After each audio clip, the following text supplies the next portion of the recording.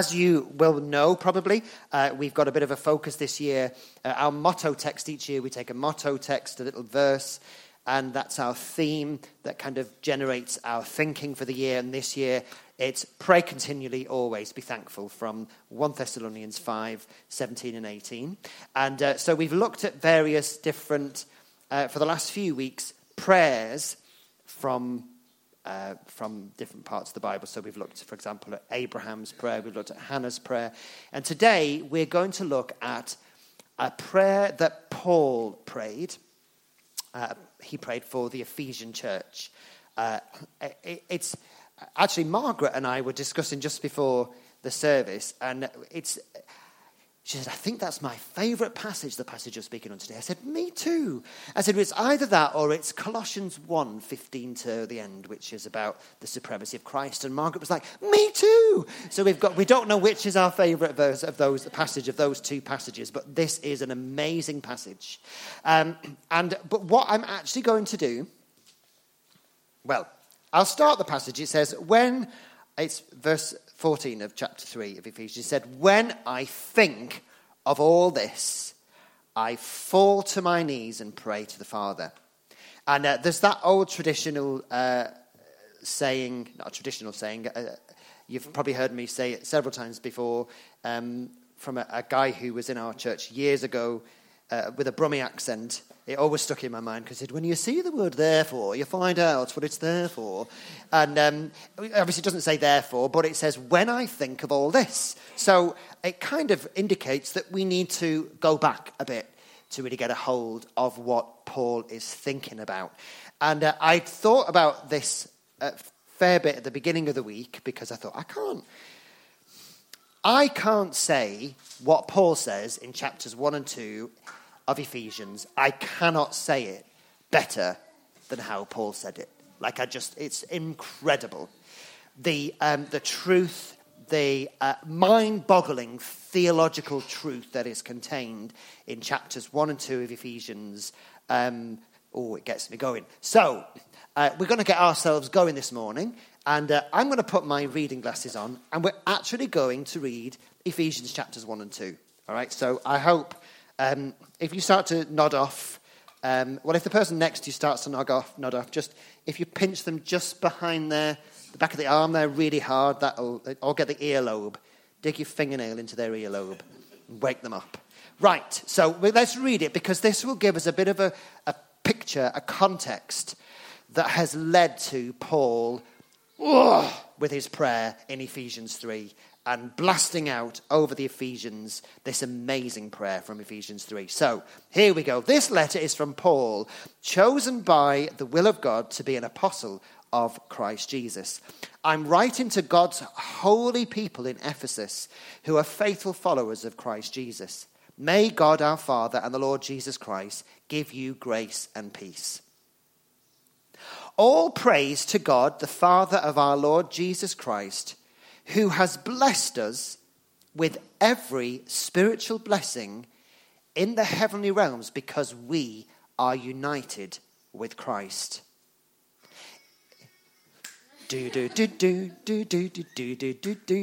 Sorry.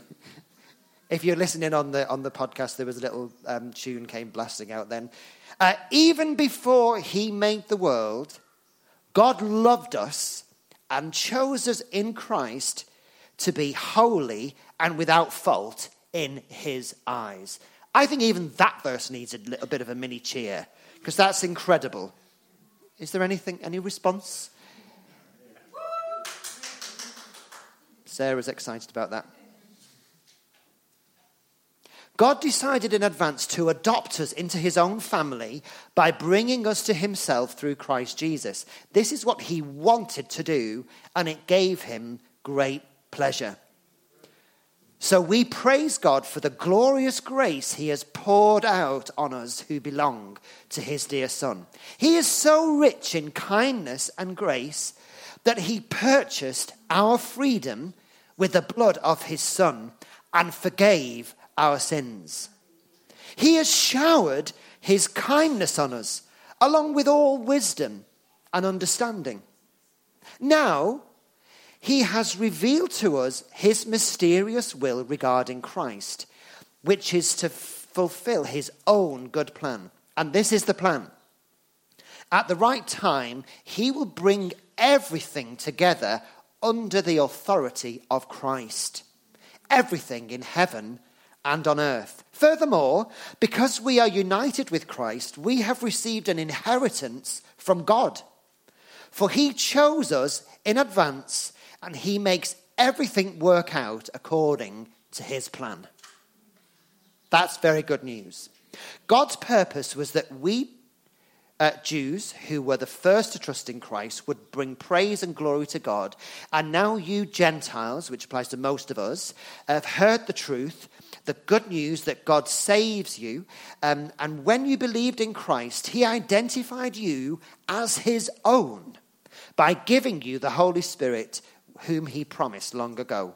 The Spirit is God's guarantee that he will give us the inheritance he promised, and that he has purchased us to be his own people. He did this so that we would praise and glorify him.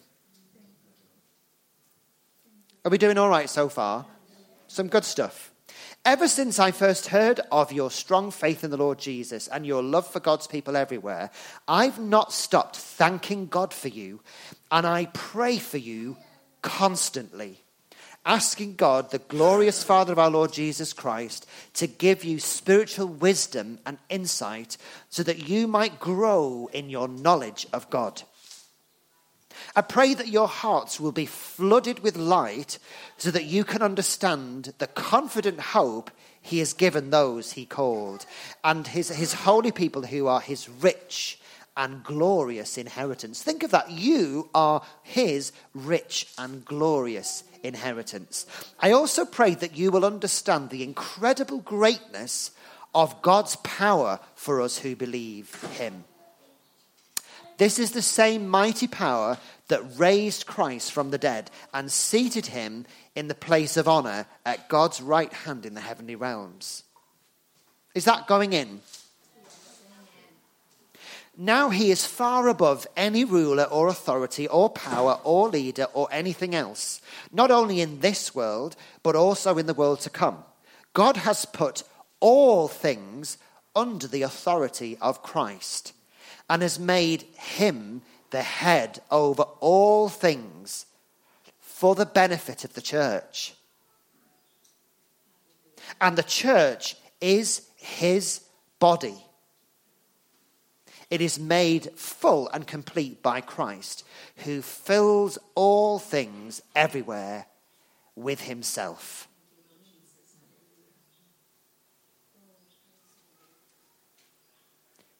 If you want to, stand up, turn around, sit down, just to kind of do a little bit of a break in your mind, because there's a lot to take in. Right, chapter 2. Once you were dead because of your disobedience and your many sins. You used to live in sin, just like the rest of the world, obeying the devil, the commander of the powers of the unseen world. He is the spirit at work in the hearts of those who refuse to obey God. All of us used to live that way, following the passions, desires, and inclinations of our sinful nature. Who can identify with that? By our very nature, we were subject to God's anger, just like everyone else. But God is so rich in mercy, and he loved us so much that even though we were dead because of our sins, he gave us life when he raised Christ from the dead. It is only by God's grace that you have been saved. For he raised us from the dead along with Christ and seated us with him in the heavenly realms because we are united with Christ. Whoa! So God can point to us in all future ages as examples of the incredible wealth of his grace and kindness towards us, as shown in all that he has done for those who are united with Christ. God saved you by his grace when you believed, and you can't take credit for this. It is a gift from God. Salvation is not a reward for the good things we have done. so none of us can boast about it.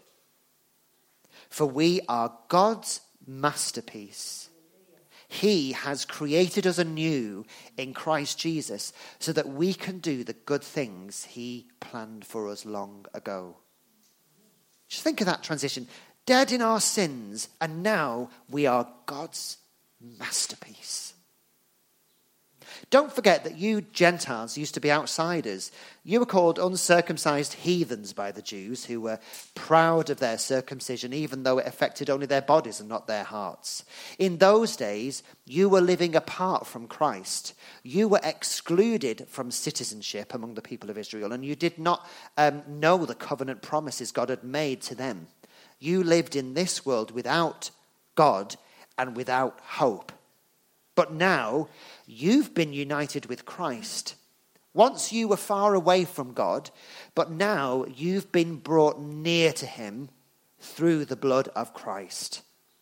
For Christ himself has brought peace to us. He united Jews and Gentiles into one people when in his own body on the cross, he broke down the wall of hostility that separated us. He did this by ending the system of law with its commandments and regulations. He made peace between Jews and Gentiles by creating in himself one new people from the two groups. Together as one body, Christ reconciled both groups to God by means of his death on the cross. And our hostility toward each other was put to death. He brought this good news of peace to you Gentiles who were far away from him, and peace to the Jews who were near. Now all of us can come to the Father through the same Holy Spirit because of what Christ has done. I'm feeling a bit, now you Gentiles are no longer strangers and foreigners. You are citizens along with all God's holy people. You are members of God's family. Together, we are his house, built on the foundation of the apostles and the prophets, and the cornerstone is Christ Jesus himself. We are carefully joined together in him, becoming a holy temple for the Lord. Through him, you Gentiles are also being made part of this dwelling where God lives by his Spirit. Take a moment of pause.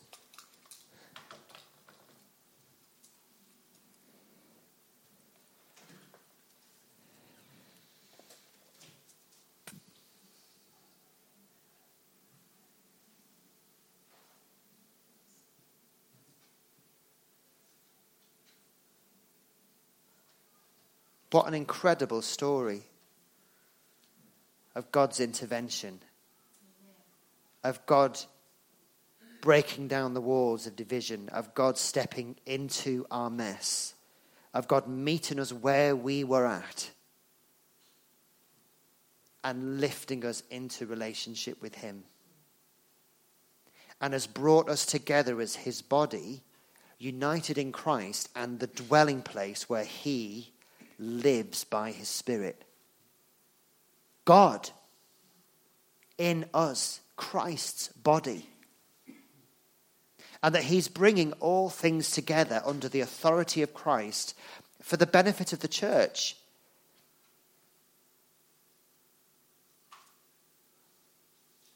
So I'm just going to throw out a few of the statements that came up there.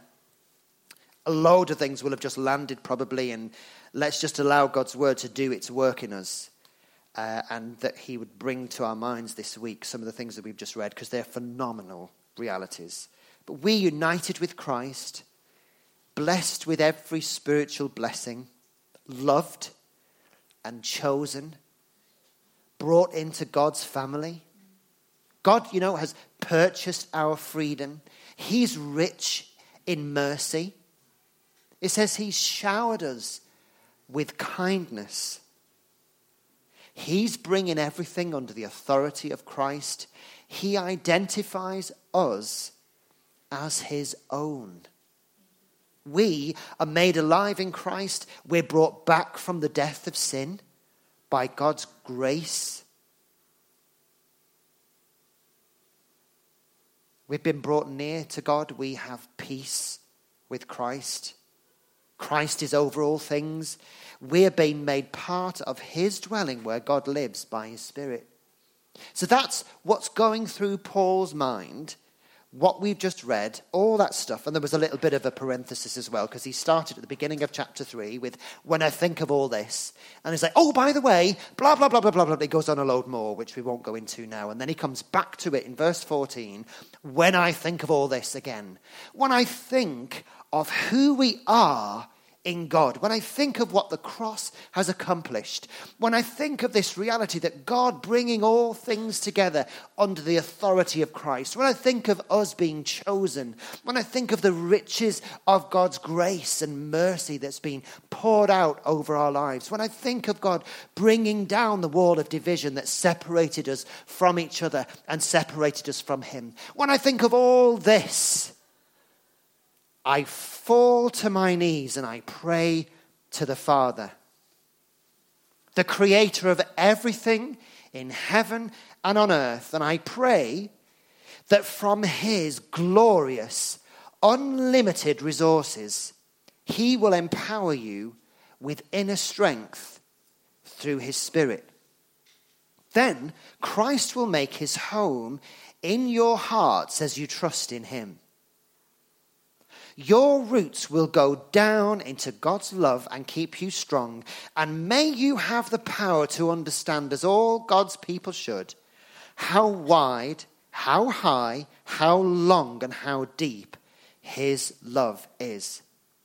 May you experience the love of Christ. Though it's too great to understand fully, then you will be made complete with all the fullness of life and power that comes from God. Now all glory to God, who is able through his mighty power at work within us to accomplish infinitely more than we might ask or think. Glory to him in the church and in Christ Jesus through all generations forever and ever. Amen. Now that prayer, we have all sorts of different prayers, haven't we? When we did the introduction to this concept of praying continually, we've talked about contemplative prayer, we've talked about intercession, we've talked about, we can bring lists of, and we have prayer request forms, and we can write down, I've got a gammy knee, or pray for my neighbour's rabbit, or, there's all sorts of things that we can write down, and we come to God with our list of needs and things that we are on our hearts. And they're really great prayers to pray. Lots of times in you look at the life of Jesus, and he often starts a conversation when he's about to do a miracle with, what do you want me to do for you? Usually they go away with a lot more than what they asked for. The man who was lowered down through the roof, he needed to be healed, a miracle in his body. He was paralyzed, and Jesus said, your sins are forgiven. He goes away free and cleansed and healed, all in one. Often we get more than what we ask for. But I want us to really think about this prayer and the reality of how Paul is praying here. And maybe to allow that to be a bit of a model for how we can pray. You see, this is not a prayer that is based upon felt or perceived need. This isn't, I need a new job. This isn't, we need a new car. Or this isn't, gammy elbow. This is a prayer that is grounded in the truth of what is available.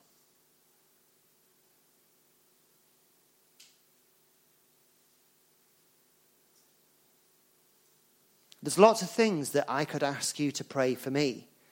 Lots of things that we need. Pray for Rebecca. Pray, we need a car that we can all fit in. There's all sorts of things that I could ask you to pray for us. But if I thinking about Solomon. It's going to fall. When he could have asked for anything and he asked for wisdom. It's like, how would I want you to pray for me? If I could ask you to pray for me, I would want you to pray Ephesians 3:14-21 over me every time. You see, when we have a revelation of who God is, how much he loves us, of what Christ has done, what that's accomplished for us and for the world. When we get a revelation of who we are in him and what he wants to accomplish in and through our lives, will change everything. If I can have that, I'm going to be careful what I say here because sometimes God tests you on these things, don't we? I'll cycle. I'll cycle in the rain. If I can have this, if I can be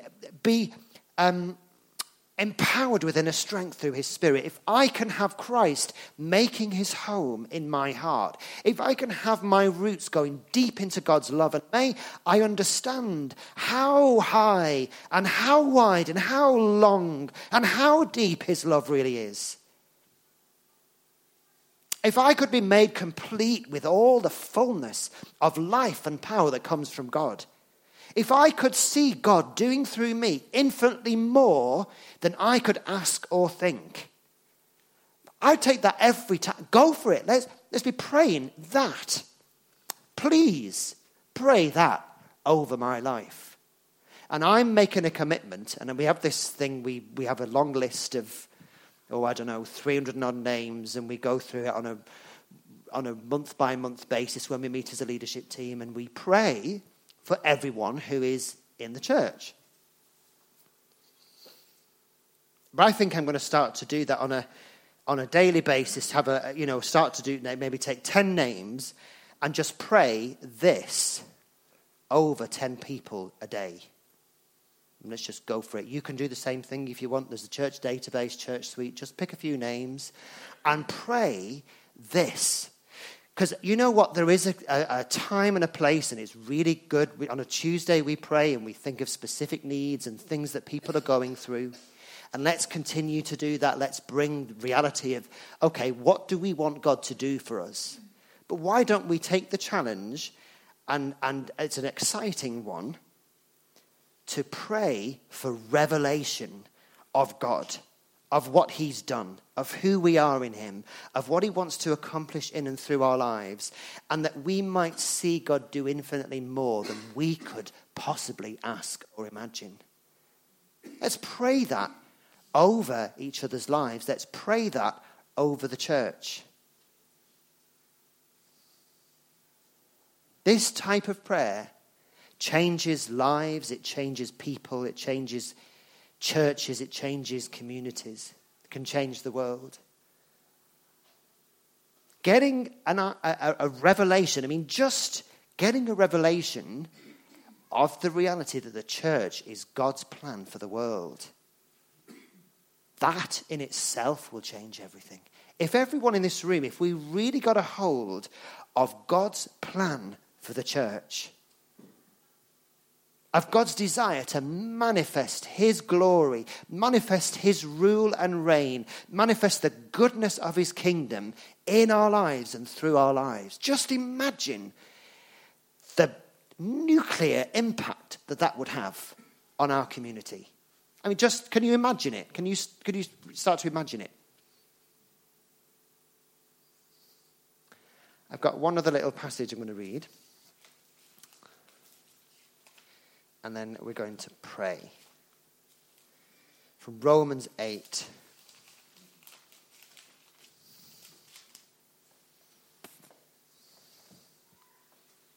(18-21). Yet what we suffer now is nothing compared to the glory he will reveal to us later. For all creation is waiting eagerly for that future day when God will reveal who his children really are. Against its will, all creation was subjected to God's curse, but with eager hope, the creation looks forward to the day when it will join God's children in glorious freedom from death and decay. Lord, I pray, like Paul prayed for the Ephesian church, that in our lives, in our walk with you, that we will get a revelation of how high and wide and long and deep your love is. We would get a revelation of your plan for the church. We'd get a revelation of what it means to be rooted and grounded in you, becoming strong. And Lord, that we would get a revelation of how much you want to accomplish in and through our lives. Inspire us, Lord, through the way that Paul prayed here, from a place of real depth of understanding and revelation of biblical and theological truth, that we might pray truth over each other, that we might pray and speak out God's fullness over each other, that we might pray revelation knowledge, Lord, that real dawning of the reality of who we are in you. Let us pray that over each other. Let us pray for the manifestation of the kingdom of God in the church and in and through our lives. We thank you, God, that you are a God who can do infinitely more than we could ask or imagine. Forgive us, Lord, that we don't even sometimes bother to ask or imagine. Pray, Father, that you will inspire us with a reality of who you are. Who we are in you, Lord. Let us step into that. Let us walk in that.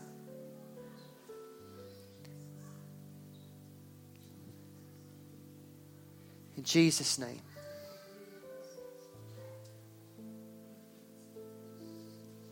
Thanks, Andy.